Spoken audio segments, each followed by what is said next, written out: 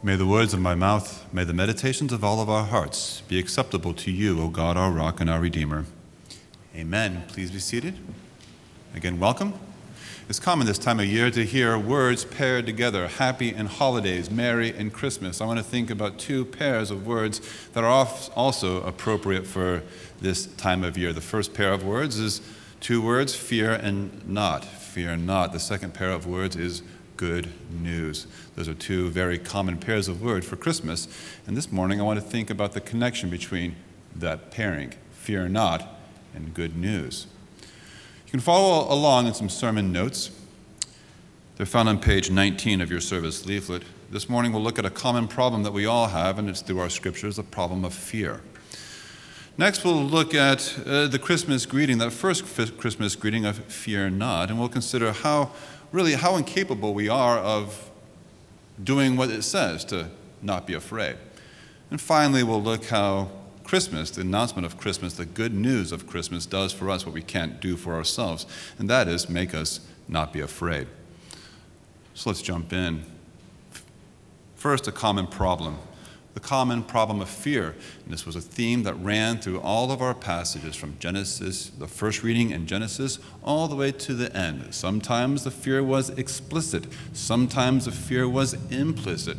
Our readings begin with Adam, who is afraid. He is afraid of God, and he hides in the garden. Now, if you're familiar with the Bible, you know that sometimes it's appropriate to fear God. This is not one of those times. There is a worthy respect, a respect of God and a fear of him that comes from his greatness, his worthiness. This is not that type of fear. This is a fear that comes from doubt of his character. Adam is questioning in his heart whether God is good, whether God is with him, whether God can be trusted. And it is because he is afraid, because he doubts, that he hides in the garden from him. He is afraid. In our next reading, we hear from the promise to Abraham, and I think there's some implied fear there. Abraham fears that he will have no inheritance, no one to follow after him, and God assuages his fear through his promise. The fear is explicit in Isaiah chapter 9. There are people who walk in darkness. The problem of fear is explicit in Isaiah chapter 35. Say to those who have an anxious heart. Now, we don't know exactly what the people of Isaiah's day were afraid of. I think a better description than fear would simply be dread. We don't know exactly what they were afraid of, but there was just a pervading sense of dread. The author Tim Keller writes this, that dread is less specific than fear. It is an attitude that something is sure to go wrong if it hasn't already. And the people of Isaiah's day were those people who lived with dread. Kind of the cosmic equivalent of Murphy's Law. If something is going to go wrong, it will go wrong. Fear becomes explicit with the New Testament. Mary, of course, is afraid. The shepherds are afraid. Fear is a significant factor, explicit, implicit, in every passage this morning. Sometimes the fear is acute. Sometimes there's just a general pervading sense of dread. Nonetheless, fear runs throughout.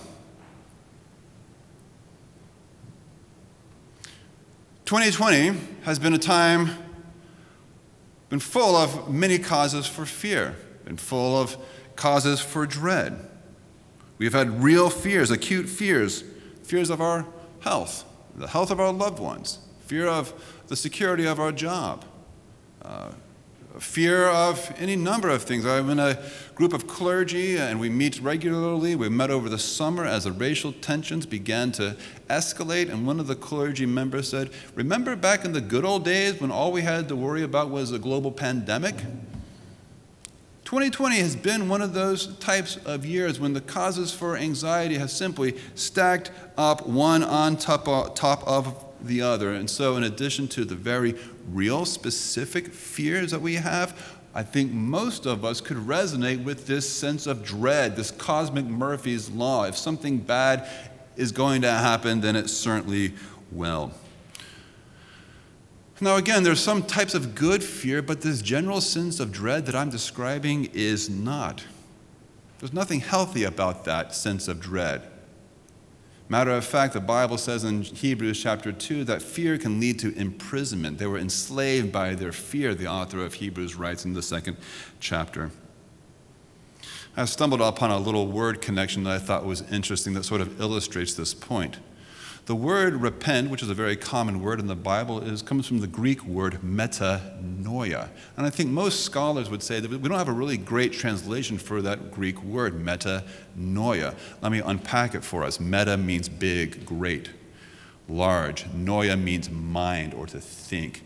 So the repentant person is one who is no longer small-minded, but they are, I think the word would be magnanimous. They think great thoughts. They assume the best about the other people. They assume that God is on their side. The opposite of the person who is repentant, who has gone through the process of metanoia, do you know what it is? Paranoia. Paranoia. The person who is paranoid thinks the opposite of the repentant person. The person who is paranoid thinks that everyone is out to get them, everyone including God. And you can all envision how this general sense of dread would lead to an imprisonment, how we could begin to think, why even get out of bed? Fear, it's a real problem. And I think this year, again, has been one where we can all resonate with sort of a general sense of, well, not clinical paranoia or anything of that nature, but just a general sense of dread. So let's move to our second point. A common problem shared by us all. A common problem with left unchecked will lead to our enslavement. And now before we get to the good news, I simply want to remind us the state of our condition, because you and I are incapable of doing anything to really alleviate your fears. You're incapable. This statement, fear not, you are incapable of making that happen. Let me explain. There's a big difference between the command, don't be afraid, and the command and the encouragement to take courage, be brave. Now, the encouragement to be brave and be courageous is great. Nothing wrong with that. But there is a big difference between take courage to overcome the things that you're afraid of versus don't be afraid at all. Let me illustrate. My wife is afraid of heights. Unfortunately for her, none of her 6 children nor her husband have the slightest fear of heights. A couple of months ago, we went on a hike through Old Rag in the Shenandoah Mountains. It was for one of the children's birthday, and the first half of that hike is boring. It is a walk in the woods, and it looks basically the same over 100 yards, just trees and a slight incline. And my kids were bored, grumbling, "Why'd I gotta hike on my birthday?" And then, meanwhile, my wife loved it, taking pictures. We got to the scary part, and let me tell you, it's a scary hike. I was very impressed. Rock scrambles, stepping over crevices, winding your way through narrow little cracks. At that point in time, my kids, yes, this is the best hike ever. Meanwhile, my poor wife, she made the hike, but she did it by her courage, overcoming her fears. And there again one made it hopping and skipping over the jumps and over the cracks and winding the way. The other made it just because they had no fear to begin. Maybe a little too much, maybe not enough fear. Do you understand the difference? Don't be afraid is very different than saying take courage. Both are good, but the Christmas greeting is not be brave.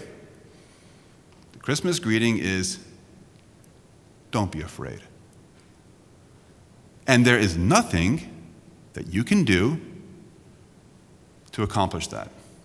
There's nothing you can do to make yourself unafraid. The most common ways we try to conquer our fears are through logic, but it doesn't work. You know this just as well as I do. Do you know the statistics of being eaten by a shark are staggeringly low? Did you know you are 20 times more likely to be killed by a cow than a shark? How many people dread going to the farm? None. How many people, the first time you step into the water, you have just this nagging little thought of I am entering a domain not my own. I am entering shark-infested water. You tell yourself, like I tell myself, I don't need to be afraid. But boy, I have not eradicated that fear. I've simply chosen to overcome it. And there is nothing that you can do to get yourself over being afraid.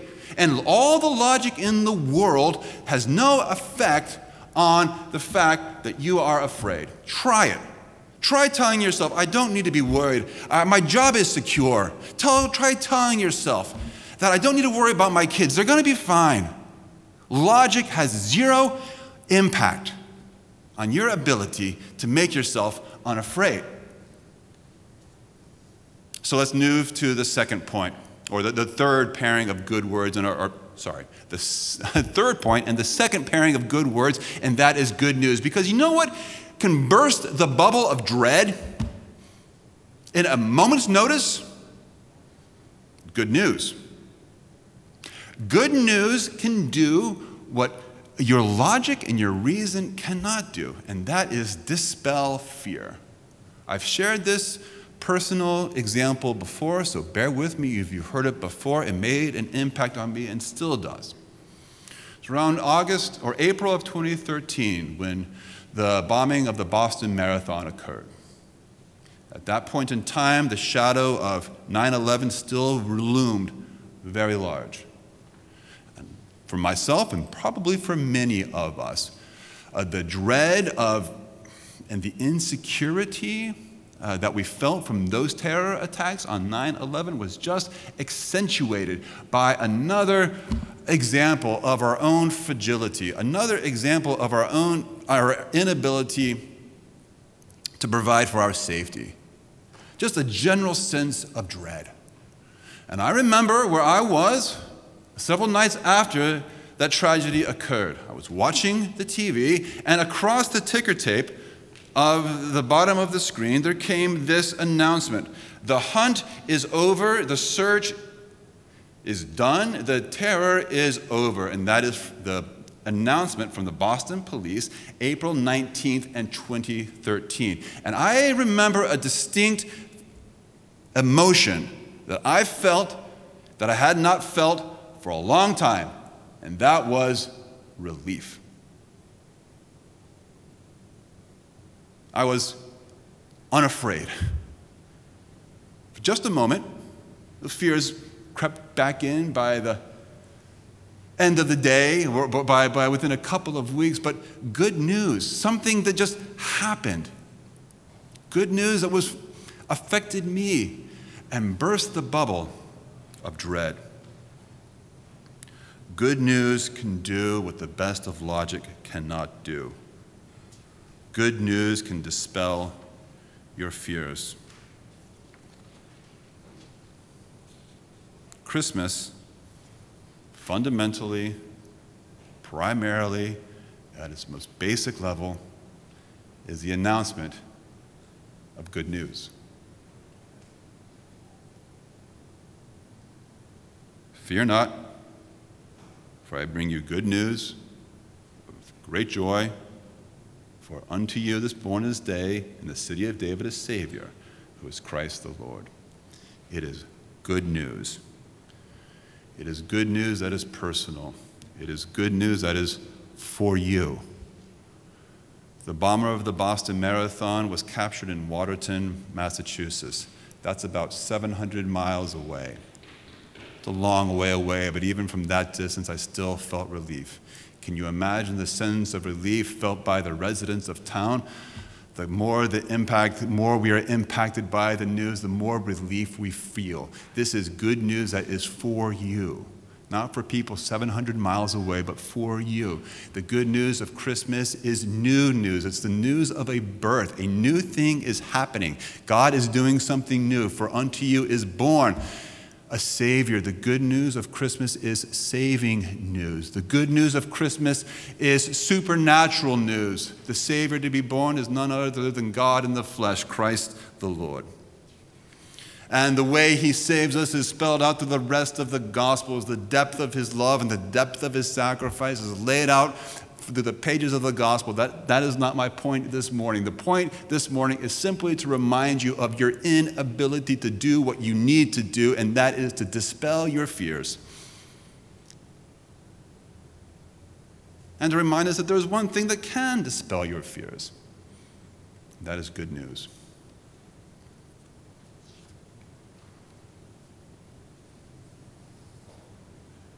Let me summarize. Fear. It's a pervasive theme through every one of the scripture readings we encountered.